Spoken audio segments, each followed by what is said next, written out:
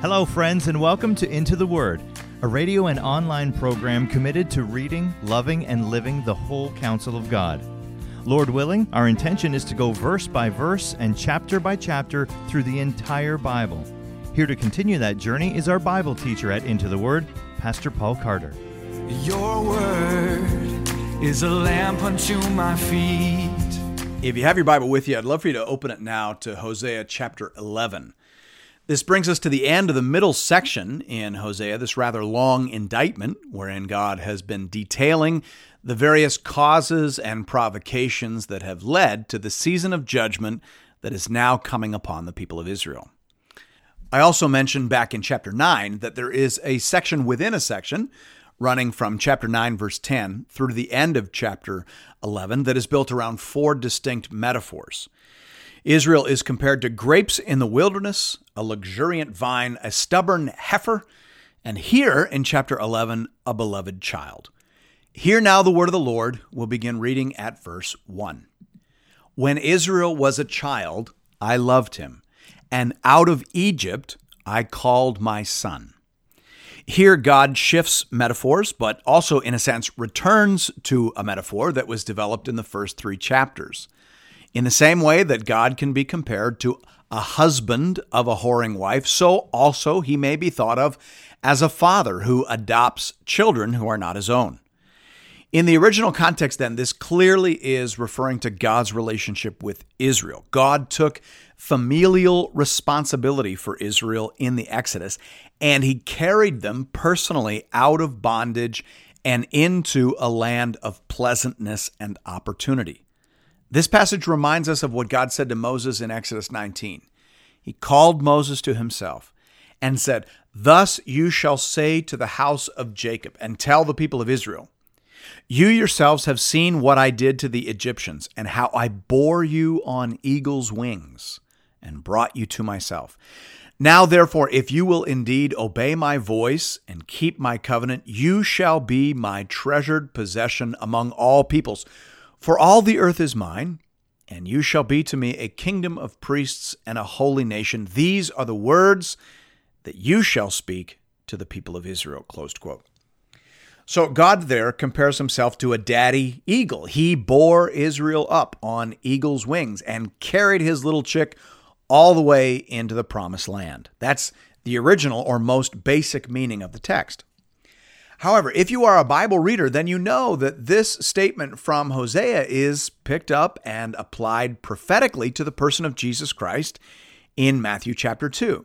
After the Magi left to return to their homeland, Matthew says, this is Matthew 2, 13 to 15, "Now when they had departed, behold, an angel of the Lord appeared to Joseph in a dream and said, 'Rise, take the child and his mother and flee to Egypt and remain there until I tell you, for Herod is about to search for the child to destroy him.' And he rose and took the child and his mother by night and departed to Egypt and remained there until the death of Herod. This was to fulfill what the Lord had spoken by the prophet, 'Out of Egypt I called my son.'" Closed quote. So how does Jesus growing up in Egypt and then leaving there to go to Galilee in any sense fulfill the prophecy of Hosea 11, verse 1? Because Hosea 11, verse 1 isn't even framed as a prophecy. It is framed as a remembrance. The prophet is looking back in Hosea 11:1, not forward. He has God recalling that he had been as a gentle father to infant Israel in bringing them up out of Egypt. How is that fulfilled in the life and ministry of Jesus? Now, is this, as some critics claim, an example of how the apostles misappropriated the words and teachings of the Old Testament? I don't think so. Michael Barrett says helpfully here, "I suggest that Matthew correctly and astutely recognized the symbolic significance of Hosea's Exodus statement and artfully and justifiably applied it typically or at least analogically to Christ. In other words, Matthew is saying there is something about God's loving deliverance of Israel from Egypt that is analogous to God's loving protection of Christ from Herod." Closed quote. I think that's so helpful for us to see, not just in terms of this story, but in terms of how we read our Bibles. We have to understand that the Old Testament established patterns and outlines that are fulfilled and realized in the life and death of Jesus Christ. God works in predictable ways, and He is always teaching. So, if we read the Old Testament carefully, it should actually increase our appreciation and understanding of who Jesus is and what He came to do. Thanks be to God. Let's jump back into the text at verse 2. The more they were called, the more they went away. They kept sacrificing to the Baals and burning offerings to idols. Yet it was I who taught Ephraim to walk. I took them up by their arms, but they did not know that I healed them. I led them with cords of kindness, with the bands of love. And I became to them as one who eases the yoke on their jaws. And I bent down to them and fed them. Now, some of the language here is very complicated. I've said before that some of the language in the book of Hosea is considered among the most difficult to translate in all the Old Testament. So there are going to be some slight differences as you move from one translation to another here. But the basic idea is very accessible. Daniel Carroll says, the parent-child metaphor can be visualized either as a reference to God as a father who lifts up and carries the tired or frightened child, or as a picture of a loving mother guiding the little one in its very first steps. In any case, tenderness is the spirit of the verse, closed quote. Let me say that again. Because again, despite the little difficulties here and despite some of the peculiarities, what's right on the surface is beautiful, so I want to make sure you don't miss it. Let me say that again. In any case, tenderness is the spirit of the verse. God has a tender concern for His child Israel. That's what we're supposed to see. He's like a parent to them. And that is what makes their stubborn rebellion all the more offensive and grotesque. There is no reason for it. There's no justification for it. God has been a good father to them. He's been a good parent, and still they have turned against Him. And so there has to be punishment. There has to be. And that's what we see next in verse 5. They shall not return to the land of Egypt, but Assyria shall be their king, because they have refused to return to me. The sword shall rage against their cities, consume the bars of their gates, and devour them because of their own counsels. My people are bent on turning away from me, and though they call out to the Most High, He shall not raise them up at all. In verse 5, there's a bit of wordplay. Because they haven't returned to me, they will return to exile, not to Egypt, but to Assyria.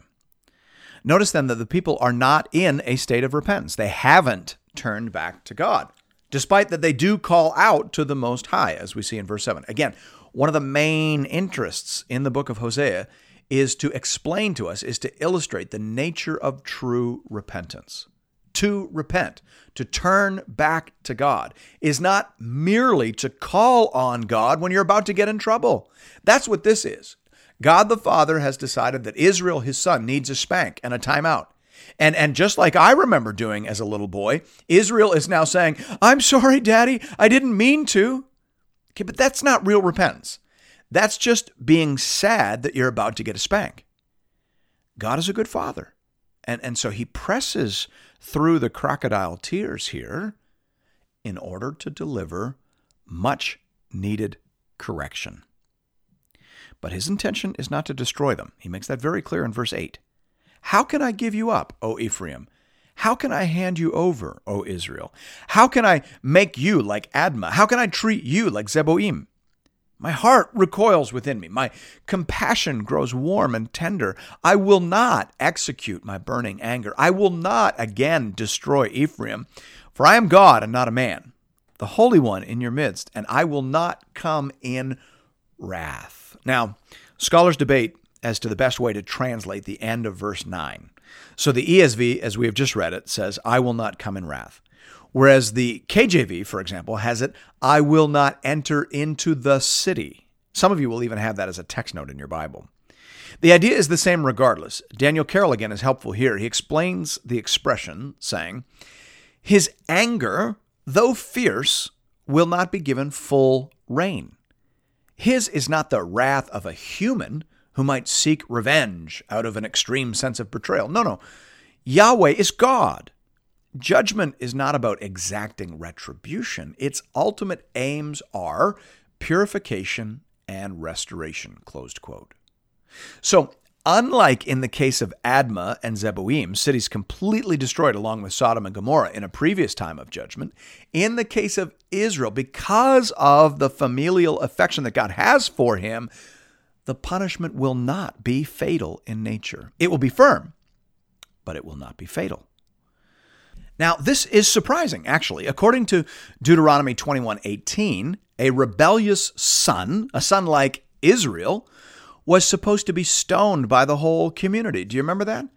It says, this is Deuteronomy 21:18-21, if a man has a stubborn and rebellious son, a son like God has, like Israel, if a man has a stubborn and rebellious son who will not obey the voice of his father or the voice of his mother, and though they discipline him, will not listen to them, then his father and his mother shall take hold of him and bring him out to the elders of his city at the gate of the place where he lives, and they shall say to the elders of his city, this our son is stubborn and rebellious. He will not obey our voice. He is a glutton and a drunkard. Then all of the men of the city shall stone him to death with stones, closed quote. So a rebellious son who cannot be taught and who cannot be disciplined, who is nothing but a drunk and who is completely lacking in self-control, that kind of son, according to the Bible, has to be put down for the good of society. That kind of son is beyond all hope and remedy. So we expect a sentence of death here for Israel, but we don't get it. Apparently, no son, no rebel is beyond the reach of God. And here we learn that all of these very human metaphors cannot be pushed too far. God is not merely like a husband. God is not exactly like a father. He is like those things, but also more than those things. David Allen Hubbard says here, the ultimate difference between God and a man is utterly basic to a biblical understanding of reality, whether in reference to creation, providence, sovereignty, or salvation, closed quote. As Jesus says in the Gospels, what is impossible with man is possible with God, Luke 18:27. Therefore, because he has resources and abilities we don't have, he can afford to be merciful in ways we do not expect. Thanks be to God. Verse 10, they shall go after the Lord. He will roar like a lion. When he roars, his children shall come trembling from the west. They shall come trembling like birds from Egypt and like doves from the land of Assyria, and I will return them to their homes, declares the Lord. Ephraim has surrounded me with lies, and the house of Israel with deceit. But Judah still walks with God and is faithful to the Holy One. So this discipline will ultimately be restorative. God will roar. That's a reminder that this discipline is going to be firm. It's serious business. God will roar. And his children, like frightened baby cubs, will come trembling and will fall back in line behind him. God knows how to scare the sin right out of us. That's what he's saying here. Now, verse 12 probably doesn't belong in chapter 11. Most commentators disagree with the traditional chapter division here, meaning they understand verse 11 as the proper conclusion to this section and verse 12 as the proper beginning of the next section. So we'll read it again when we deal with chapter 12 in our next episode. Here then we'll keep our attention on the main marvel of the text, this picture of God as fierce in his antagonism toward sin and yet faithful in his love and commitment to his people.